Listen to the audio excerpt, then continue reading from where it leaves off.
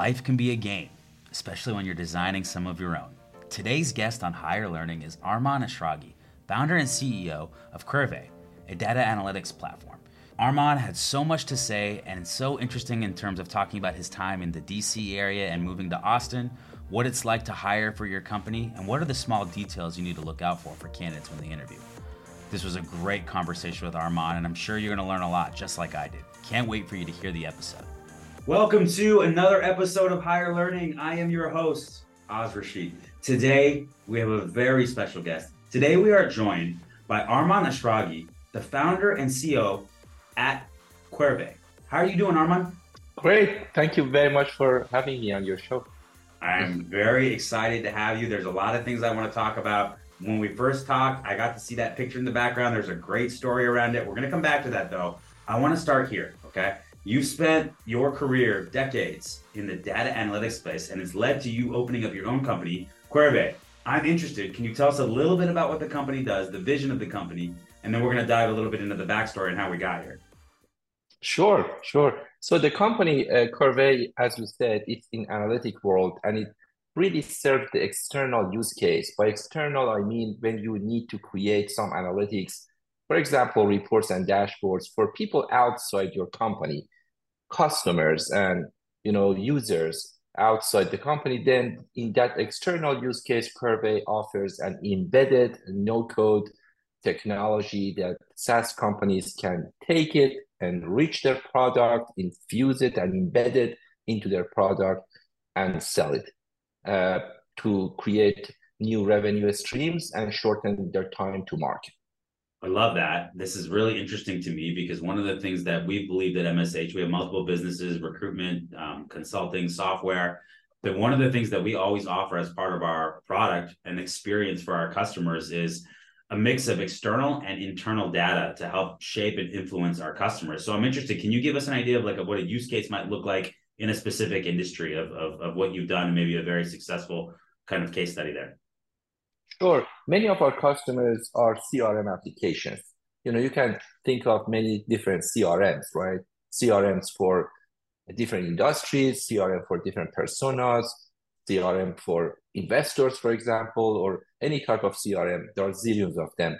Any CRM, when you bring data to any CRM that is the contact relation management, essentially system, then you bring all of this data. At one point, people wanted to get the data out of it, right? And each company has a different requirement on the metrics they wanted to see, how they wanted to monitor the data, what kind of alerts they wanted to set, what kind of changes is important to them, what kind of data predictive analytics they wanted to do. So all of those things need to be in a way that is customizable by their customer. If I'm a CRM provider, I would like to add a technology to my product in a way that when my customer is using it, then they can customize it, not that I have to customize it for them, because impossible for me to catch up with those changes. So that's really one of the main benefits that we offer as a company that offers no-code technology and self-service technologies, that they essentially can give the ultimate power to their customers, and customers is in driver's seat, and they can do a lot of things on their own without the software vendor and the SaaS provider limit them or at their expense just because they want it to be nice to customers and retain customers. And I imagine an important part and aspect of the offering is that the tool has to be super intuitive, super simplistic in terms of how to use, to configure, and get what you want out of it. Because at the end of the day, the end user might be somebody sitting in sales, somebody sitting in marketing, somebody who's using the end tool. And we want to give the customer that kind of autonomy to kind of create the information they need, correct? Yes, and depends on whom do you want to serve, right? So you have to serve super users that are developers and coders. You have to give them ultimate power by giving them APIs and everything. And then you have to please the data analysts and power users who are not coders, but they know Excel and spreadsheet and data model very well, but they need more power than just a regular end user. And then you need to serve the very end users that the limit is 5 or 6 clicks. And if you go beyond that limit, then it's too confusing, too cumbersome for them. So you have to really look at different personas, different layer of users. And the tricky point is, do you have enough for each of these user groups? And now we are in AI age. So now you have a new kind of copy. I mean, for every of these three categories that I mentioned, like super user, power user, end user, now you have AI user next to it. Mm. What if I'm not really a super user, but I'm AI user mimicking a super user, and I wanted to just generate all of these on my own? Then that also should serve that kind of, model, right? So we are at AI age, so you should double these kind of three categories. I love it. We're gonna get back into AI in a minute. What I want to ask you about, what I want to learn about is I want to learn about your journey, Arman, because you've been in the data space for 30 plus years. And I know that over the last, at least the last 15 to 20 years of my life, the proliferation of analytics and big data and data lakes and the understanding of how to drive insights and data scientists have become one of the most important positions in different companies. It seems like you caught on to the wave very early on. I'm interested in your youth. Did you have a proclivity for numbers or looking at insights and data, or was that something that you went through your education and you picked up? Yeah, you're right. I mean, I started my first company when I was first year in college at the age of 18, literally out of garage with three other classmates. And it was the time that MS-DOS came to market. And we developed that kind of, application and data and automation for MS-DOS. The second company when Windows 3.1 came to market. And at that point, I was out of university. And then the third company, when XML came to market and internet started to work with data.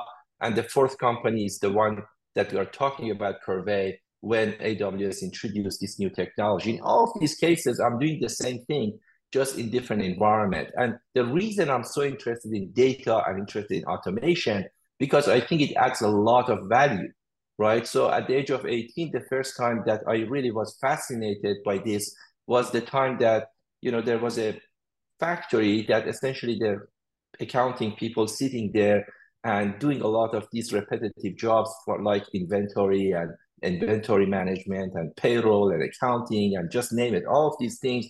And then I realized all of these kind of repetitive tasks can be really done by this small box, a computer on, it was very early days of personal computer.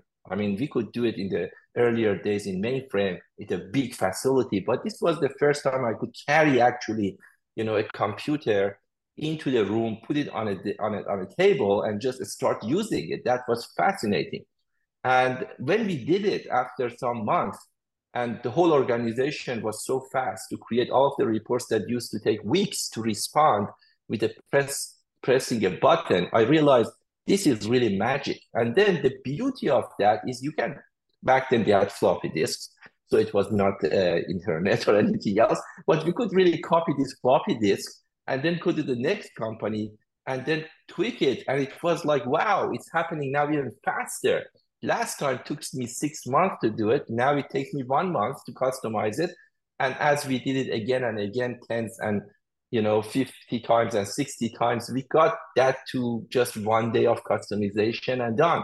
And it was really, really rewarding from both aspects, from aspect of helping these organizations and people and getting things better. Also very rewarding from a business perspective that your business is adding so much value, right? So that was fascinating as a kind of software guy, and it was fascinating as a looking on the business side of it. Yeah, love that. So I want to talk. You're in Austin now, correct?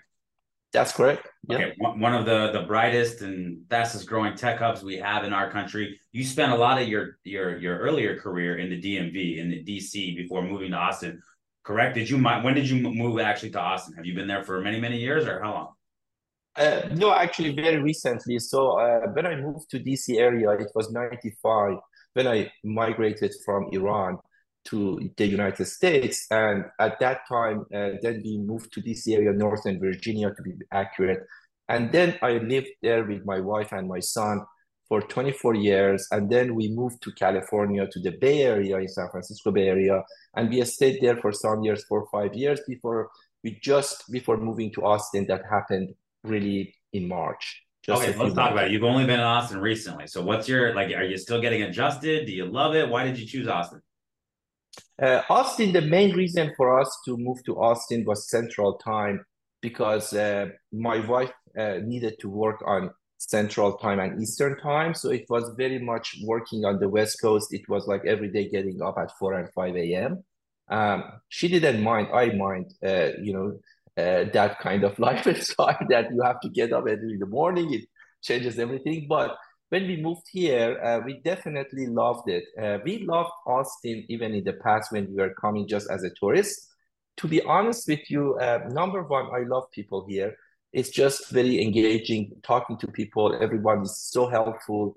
It's just amazing. So you get that kind of impression within a few days. It doesn't need months and months to really get to that realization that people are really kind of easy to connect, easy to communicate. Everyone is so helpful. So that's definitely the music and the students in the city that is the university city, maybe music city, maybe whatever uh, condition exists, it has created that kind of unique culture that it's a small town culture, but you are not actually living in a small town. So you have best of both worlds. You are living in a city with all of the uh, things that you expect from a bigger city, all of the facilities, everything that you expect to have. But at the same time, people really have that kind of, cozy feeling and that kind of friendly manner that you would love it. Yeah, I love that. My brother lives out there. I've spent some time out there. It's a fascinating, wonderful city. I know they say keep Austin weird. It's very different from the rest of Texas in a lot of different ways. But also it's the capital, right? There's the university there. I definitely am going to get out to a game, a football game at UT at some point in the near future. And then, of course, like you mentioned, the food is incredible. Great barbecue.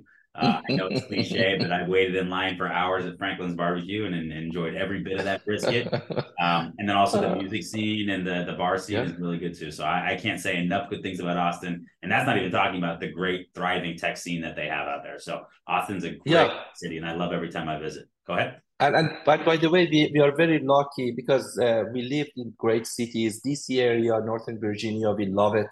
It still feels like home 24 years. Never, no other city in my life I have lived so long there. So it definitely feels like home still to us. San Francisco Bay Area, fascinating, great place to be in the midst of all of this software and technology. And still, I travel very, very often to both West and East, and that's another benefit of being here at a Right in the central middle. place that you can travel so easily east or west. I love it. I love it. All right, now listen, I want to talk a little bit about because when you and I first connected, I saw the art in the back and it's mixing some things that I like. It's a little bit surreal. There's wine, there's chess, there's like a cloud and sunset. And I asked you, what is this art? Where did you get this? You have a really interesting answer. So tell us, I want to understand how this art came about and how it was created. Sure. Yeah, this is the artist. Unfortunately, I forgot the name of the artist because I had this for so long. But the artist had a workshop and probably might have a workshop still there in outside DC area, in Arlington area, if I'm correct, outside DC. And what he was doing back then was mixing the machine and human work. So part of it is the human painting something, and then part of it is machine coming and completing that paint because there's so much calculation on rendering and putting all of the shadows on different objects, and sometimes it's just shadow on something that affects something else the same. So it's impossible for a human being to be able to calculate that level of kind of rendering and shadowing and everything and reflection of the lights and everything, and that is being done by machine but on top of something that a human has created. And that kind of work of between machine at the same time, the message you see there, it's kind of like wine, as you said, is representing the emotion part of our brain, and then the chessboard, and that is the logical part of our brain. And that reminds me every day that we are a kind of mix of both. If we go too far on one side or the other, we are not going to do great. If we just act like a super 100% logical entity, we are a robot. We are not human anymore. And if we go too much into emotional side, then it's just too much emotion, nothing, no logic, nothing would make sense. So we need to really have both in a harmony in order to really, act like a human. And I love that kind of mix, right? So every minute, every day. I literally love that. I think it's very symbolic of the time we're in right now as the rise of AI and as we're starting to use it more as consumers and businesses. And you see a lot of fear and a lot of people worried that it's going to replace jobs, or there's some people that are so excited about it they no longer have to write term papers, or they're able to do, mundane tasks through the AI rather than having to do it manually themselves. And really what like the conversation I've had, what I've seen a lot of is that we're I think that it's going to enhance, right, what we do, right? There's certainly, I've said this a few times, but I don't think AI is going to replace your job, but I think somebody who knows how to use AI might replace your job. And so it's incumbent on everybody to learn these new technologies, learn these new skills, and learn how to leverage them in a way that's going to make their life better. And what better than that painting and that rendering, doing beautiful art, and then being able to take it to another level through the machine. So I think there's some sort of perfect harmony there that gives me a sense of positivity and optimism as we go forward. What do you think? Absolutely, absolutely. No, I think you're absolutely right.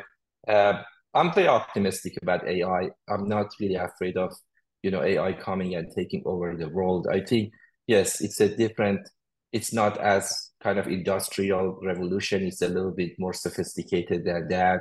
And probably uh, as a human being, it may impact me differently than any other wave and any other revolution that has happened before. But I think at the same time, it's not going to happen overnight. It's going to happen in a way that human being is going to really just guide it through, the path that we want. And I trust, as a whole, I mean, as a society, as a group, as a community, as a country, we will take the right steps to really do it right. So I'm not super concerned as some people might be. Doesn't mean that we should not really pay attention to it. Definitely, there are super, important matters around AI that we should pay attention to it. But I'm very optimistic about the outcome 10, 20, 30 years from now. I'm super excited when I go to Austin and take a robot taxi that takes me from point A to point B, and I pay $5 to get any point to any point in Austin. That's a plus. I don't see it as a minus. When I go and just run the algorithm, and the algorithm decides if I should take this loan or not, if I should make this decision or not. I really like that. I don't take it as a negative. I think these are just good progress that we as human beings we are making. Totally agree. Could not agree more. And in fact, on my ride in this morning, I have a Tesla and I was using the self-automated driving, and I'm still getting used to it. I'm not 100% comfortable with it yet, but it's expanding and it's going forward and it's an evolution. And I think it's a very positive thing. So I'm totally aligned with you on that. And I got to tell you, one of my things me and my wife bonded over when we were dating is love of board games. Like we love to play games. We have game night at my house. So really enjoy that. When I asked you about that, you take that to a completely different level. Not only are you having game night at your house, it sounds like one of your passions is designing your own games. So I'm super interested to hear about this. But Arman, tell us how you got into this and what you do with games. Like what kind of games do you build? And then I imagine you have friends over and have some of that wine and play games. How does that look? Yeah, absolutely. So we have, one of the things that we can do as a group when we have people coming over and friends is to play game. To be honest with you, I'm not smart enough to really talk about politics or talk about many other topics that I think they are more dividers. I'd rather to really bring game and just, when people leave, our home, they have a better feeling. It's like, hey, it was fun. We are now, better as a group, as a person. It's just, we are thinking, we are strategizing. It's really fun experience. It's uniting. It's not dividing us. And these games, depending on whom you are playing with, you choose different games because there might be a game that requires a little bit more thinking, less talking. There are some games that are very much like socializing and laughing and talking. It's really a little bit of psychology there that you choose the game based on people that you have in the group who want to play game. And then, from the childhood, since I was sometimes in charge of, when I was, for example, in middle school, there were some cousins coming and they were in elementary school 4 or 5 years younger than me. And I was in charge of keeping them busy and, at home and just making them entertain and these kind of things. I always came up with these games that I could create quickly 2 hours before they arrived. The game was ready and they loved it. They just coming and what is this game about? And then I was just, explaining some of these rules were invented on the fly as we were just talking. And then we were playing, and that gave me a kind of a fun way to really create these games. And sometimes, you just create the game out of the existing game. You can take two games and mix them. Just take some dice and take the chessboard and create 50 games out of it, right? So you can really easily just come up with many different games with two different, very simple tools. So I love it. It's just, it's about creativity. I have a collection of hundreds of games, more strategy games, more board games, old-fashioned games. My son is very much into video games. I'm not, but I love it. I mean, it's a kind of activity that every time we do it, it's so fun, and we would love to do it again. I love it. And necessity is the mother of invention. You had to create games to keep the kids entertained. And so that's how that worked out. I have a buddy that we're always playing cards, and like he'll bring games that he played back, in the area that he grew up in. And we've never heard of these games. And part of the problem is that, like, he'll tell us the rules up front, we'll start playing, and then we'll hit a roadblock, and he'll be like making up a rule on the fly. And it always seems like the rule that he makes up seems to help him. So, Arman, I hope that's not you. I hope you're being comprehensive with the rule book and making sure you're playing fair when you invite these. Yeah, absolutely. No, we try to play fair. I love it. Well, this is a hiring podcast. You've done a lot of hiring throughout your career. We want to learn a little bit more about how you built your company, what you're looking for. So I want to start with this. Do you have maybe a core hiring philosophy or principle that you adhere to in terms of people that you want to bring into your company? That's correct. And honestly, that trickles down from the bigger philosophy you have in life, right? So at one point, you will ask yourself, what kind of people do you want to surround myself with? Forget about business, just in life. So when I came to that kind of question at one point of my life that I don't remember when it was, then I thought that, okay, whom do I want to really be associated with? And I thought that, well, it has nothing to do when I looked at people around me and the ones that I like to surround myself with, it had nothing to do with any particular characteristic, being analytic person. I could just think about different attributes of the person. Is it the age? No. Is it where they live? No. Is it about what they think and what kind of belief they have? No. None of those were exactly those characteristics, but what they had in common, the best people that inspired me in life and I loved them, was the people that were helpful and they really were happy. And I don't think people can be happy unless they are truthful to themselves and to others. And those people were the ones that I admired most. So when I started a company, I thought these are the kind of people I wanted to bring to the company. And that's the kind of culture I wanted to build. I wanted to bring people who are helpful to others and to themselves, of course, and also they are truthful with others and with themselves. And if if those people meet those criteria, everything else is going to play well. Yeah. You bring these people to the company, it builds a culture and nurtures that kind of cultures and cultivates that culture gradually. And after a while, if you start with the right people, especially at the beginning, then they will carry that and they will start building the kind of culture. At one point, you are not the main force behind culture because you're just one person and there are 50, 60, 100, 200 people around you, and they are in charge of cultivating that. But you are the one who started building the very first layer and the first tier, and that core team then become the builders of that kind of culture. But that has been the philosophy on my side. So, I would love for everyone in the company when, for example, we bring a new person, the new person come to me and say, it's amazing. Everyone is so helpful to me. And any question I ask, people just take the extra mile to help me, to really explain to me. It's so easy to get started here. And that's what I wanted to hear. And as soon as I don't hear that, it worries me that something is not working, right? And I hear that comment a lot and I'm happy about it. And that's what I'm very sensitive to. And the kind of people we bring to the company, they are those kind of people. Those are the people that actually are here to serve the group, the business, the customers. And as a result, they are successful as well. But, that's the kind of mentality. Every customer needs to contact us and just say, hey, you have a wonderful team, because these people are so customer oriented. They are so honest with us. They are so transparent. They are helpful.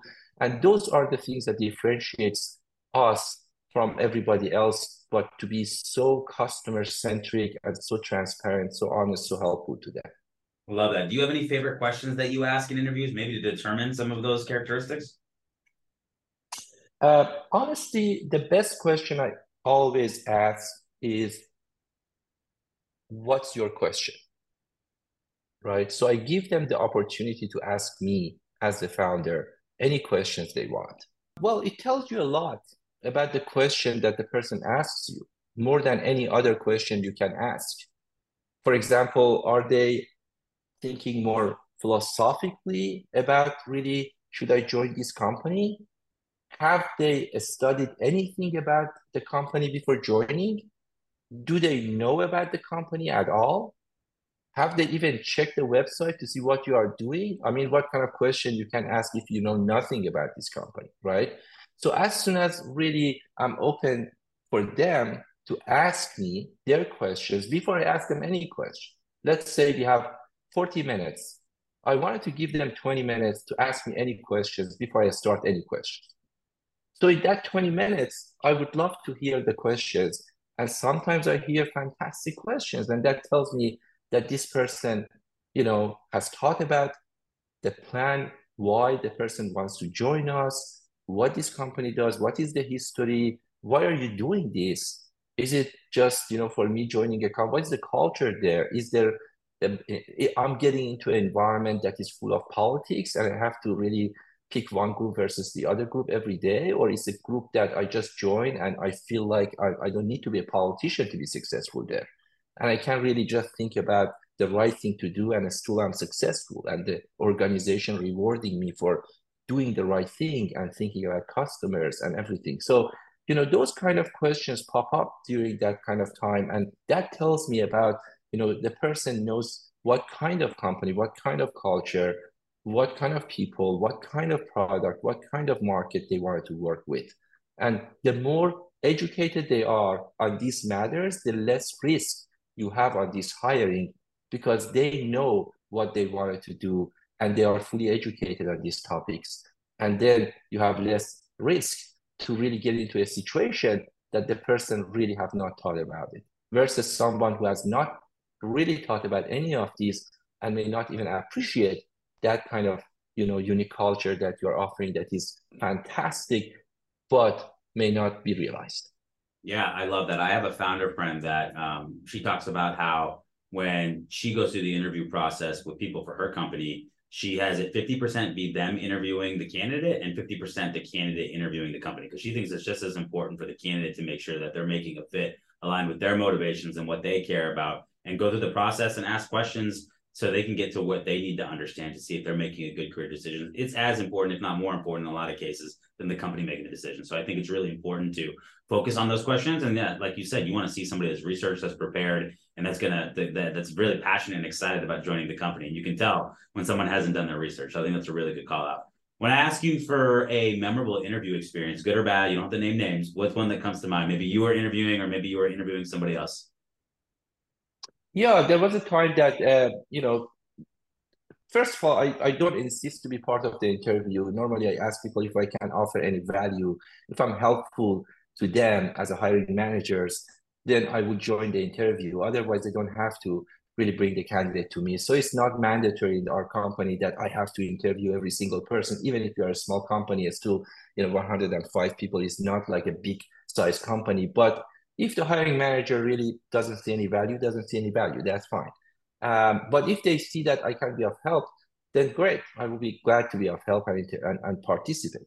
In my previous company, for example, there was a case, I think we were about 250 people at that time or 200 something people at that time. So I think we were hiring at that position for a sales position. It was more for the bigger size deals, enterprise sales kind of person. And we had two candidates. I interviewed those two candidates and one of them came to my office, um, and we had a nice, chat and good questions, discussions.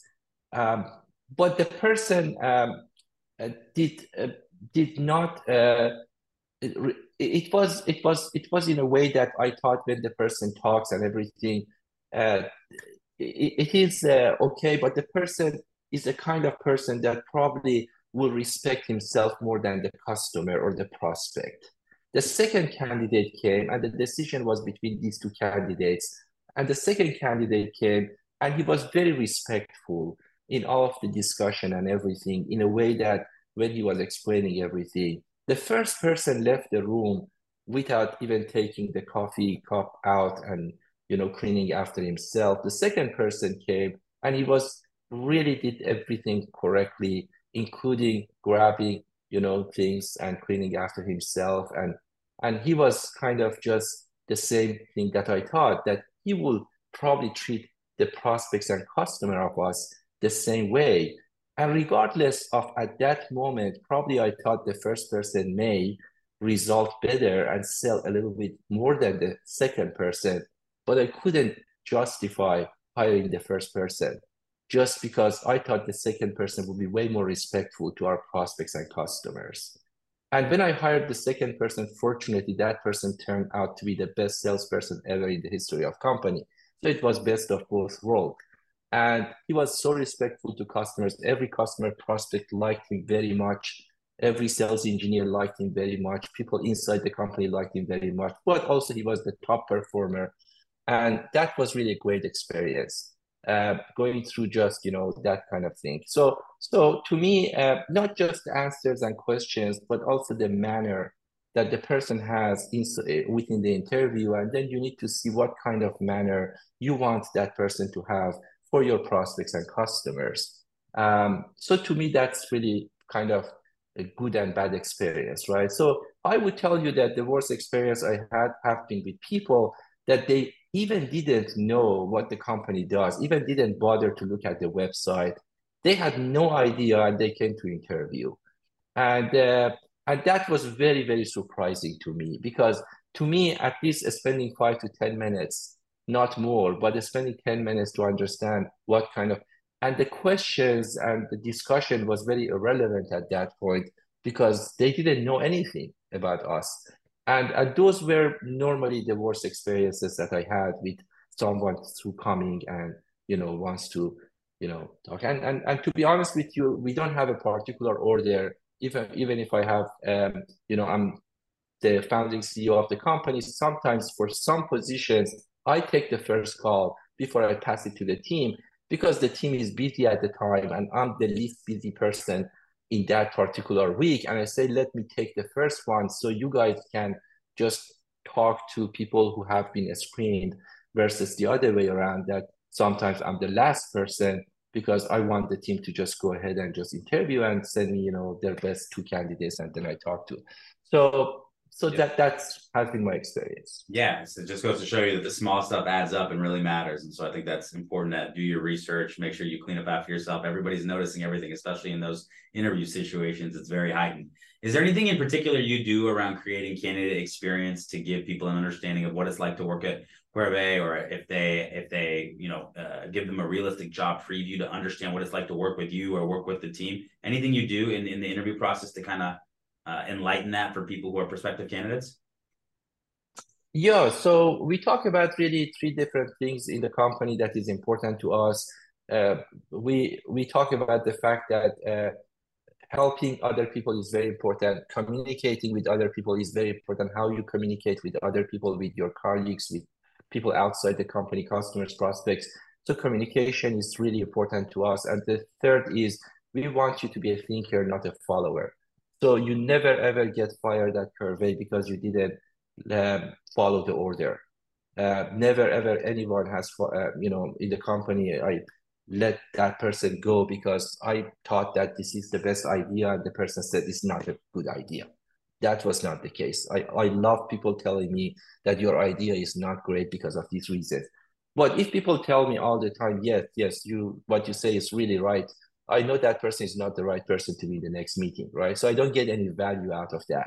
So these three things we normally explain about these three, that you need to be a thinker, not necessarily a follower, to be successful at Purvey. You need to be really good communicator, positively, constructively communicate with everyone, and express yourself, be truthful to people around you. And then you need to also be a helper. And if you are not willing to help other people and the rest of your colleagues, and you're always in competition, not helping others, that's not the right environment for you. Yep, totally makes sense. You as a technology leader, I'm interested, when you're going through the hiring process or your team's going through the hiring process, are they leveraging technology in order to kind of do the interview process? Are they using Excel? Are they using Airtable? Are you writing down notes? Like, how do you kind of keep notes and kind of keep track of everything during the interview process from a technology perspective? Yeah, so we have evolved, as you can imagine, and we have learned from every single interview and just making the next one better. For some positions, it's very doable to use technology. For example, providing a problem to solve, or if this is about coding, hey, this is really the code we want you to write about this one. So there are many different, if this is a data engineering position, or it's a QA position, or it's a depending on the position, definitely there are different tests and different kind of criteria that we go through. And sometimes, as you say, there are some third-party utilities and third-party quizzes, tests that you use, and those can also provide you some guideline. But in general, it's not federated. It's not like, we have this particular we are a small company, but at the same time, we want to make sure every hiring manager gets the guideline, but also has the ability to customize what that person wants to really go through. Because even for three different teams, all development teams, all engineering teams, it's not like all three head of engineering for all three groups have the same methodology, have the same way to really understand whom I should hire to work with me. And we let them decide at some degree what kind of, but at the same time, when it comes to technical matters, then yes, the technical aspect of it can be measured scientifically by different tools. Sure. So you're using technology for measurement of specific technical expertise and things like that. But when it comes to, structured interviews and things like that, really, there's nothing. You have different, expectations across the board depending on who's interviewing. So there's nothing really out there that fits the bill. That makes total sense. I want to take it in a little bit of a different direction because we got through some of the hiring questions. I want to ask you what you're working on right now that you're really juiced about. What are you pumped about? Anything that new product, new acquisition, new inside opportunity within the company? What's going on that you're excited about and that gets you out of bed in the morning? Sure. So, we have been at Curve uh, at the phase that we started like any other software company at the product phase. You had to build the product. And then we got to the revenue phase, and that was exciting because you bring all of these customers. And now we are in expansion mode. So we are, for example, next year we are going to sell outside US and Canada for the first time. So far, we have been focusing selling only in North America. So the international part of the sales will start, the revenue side internationally will start kicking in next year. We are bringing also a free product version of the Curve product that will be used worldwide for free. So people can actually use it. And especially at the time that Tableau is changing the direction and they are increasing the pricing and licensing is getting more cumbersome. There are so many users out there that they are really searching for a better alternative. And it happened for me to be for Curve to be ready for that time to really come to market and offer Curve Express. So that will be a new offering from Curve starting next year that people can take it for free and use it for any number of users and any size of data and any number of servers at no it's pretty rich. We are also at the point that AI is getting more important and we are using generative AI to generate content. And Curve is the most API driven analytic technology in the market. And what it does for us is it's perfect candidate for Gen AI because then you can really put this LLM engine behind it and it knows how to deliver the content. Content can be your data model, it can be your data set, it can be your uh, dashboard, can be your report, your workflow. And you will see that kind of happening more and more in the coming versions. We had our first version of adding AI to Curve some months ago, and we continue with every upgrade to really boost that. So that's very exciting too. We have been selling mostly to B2B companies. So Curve has been embedded into B2B SaaS companies offering, and you will see more capabilities coming next year just targeting B2C SaaS companies. So they can also embed Curve and will find so a variety of things that coming to life, all exciting to me. A lot to be excited about. I ask founders and CEOs a lot of the time, tell me about a typical day in your work life. And, a lot of times we hear about meetings and things like that. So I'm going to ask it a little bit of a different way. When you've had a really productive day and you go home at night and you feel good about the day, what typically happened in that day? Nothing. Nothing. If it's a productive day, that means that company is doing very well. Nobody contacts me, right? So normally when people contact me, it should be some kind of issue. And if nobody is really kind of pinging me, that means everything is everything's working going perfectly smooth. great, right? So that's a very productive day at Curve. So the less I hear, the better day that day would be for the company. But normally there are things that people wanted to, just ping you. And again, going back to the point that everyone is running his or her own section autonomously at Curve. I'm not a product manager. Product management is doing the product management. I'm not a QA kind of guy. So the QA people are working on their own. I'm not a salesperson. I'm not best in marketing. I'm not best in anything, honestly. So these guys, each person is really autonomously managing the product marketing or the demand gen or the sales or whatever that might be, the technical support. And I'm not managing anyone. I'm just there to help them and serve them as needed. And when they need something, they come to me and say, Arman, this is the situation. We have a customer that is asking for a different time zone support. And what should we now do with support? Okay. It's not necessarily a problem, but this is something now we need to think, okay, we need to expand the support, maybe different regions, maybe different time zones, maybe different time hours. Or if it's about really the sales, what kind of licensing we should offer to this special case. And those are the cases that, I'm getting into that kind of consultation mode with them and brainstorming mode. But otherwise, to me, a very productive day can be a day that I essentially just spend time to fine tune things and think about different processes we do and better planning for the next year and next quarter. And I have been around, you see my gray hair, right? So I have been around to learn that I have been in many situations in the past that we won all of the battles and then we lost the war. So as the CEO, my main job, more important than any other job I have, is everyone in the company every day comes and just starts winning the battle every day. And my job is to make sure we are winning the war. And I don't want to be in the tactical situation again that we all are working so hard and we have won 200 battles, but at the end of 5 years or 10 years, we are losing the war. Love it. So that takes a lot of time to really think through it. You need to see the big picture. You need to really understand everything that everyone is does, and that's the big responsibility on my shoulder, because again, everybody is doing such a fantastic job winning all of these battles, and if we lose the war, that's on me. Then it should not happen. Love that. I'm going to leave you with one last question. If you had to offer advice to Arman when he was 20 that you didn't know then that you know now, or maybe for our early in career listeners, what would that be?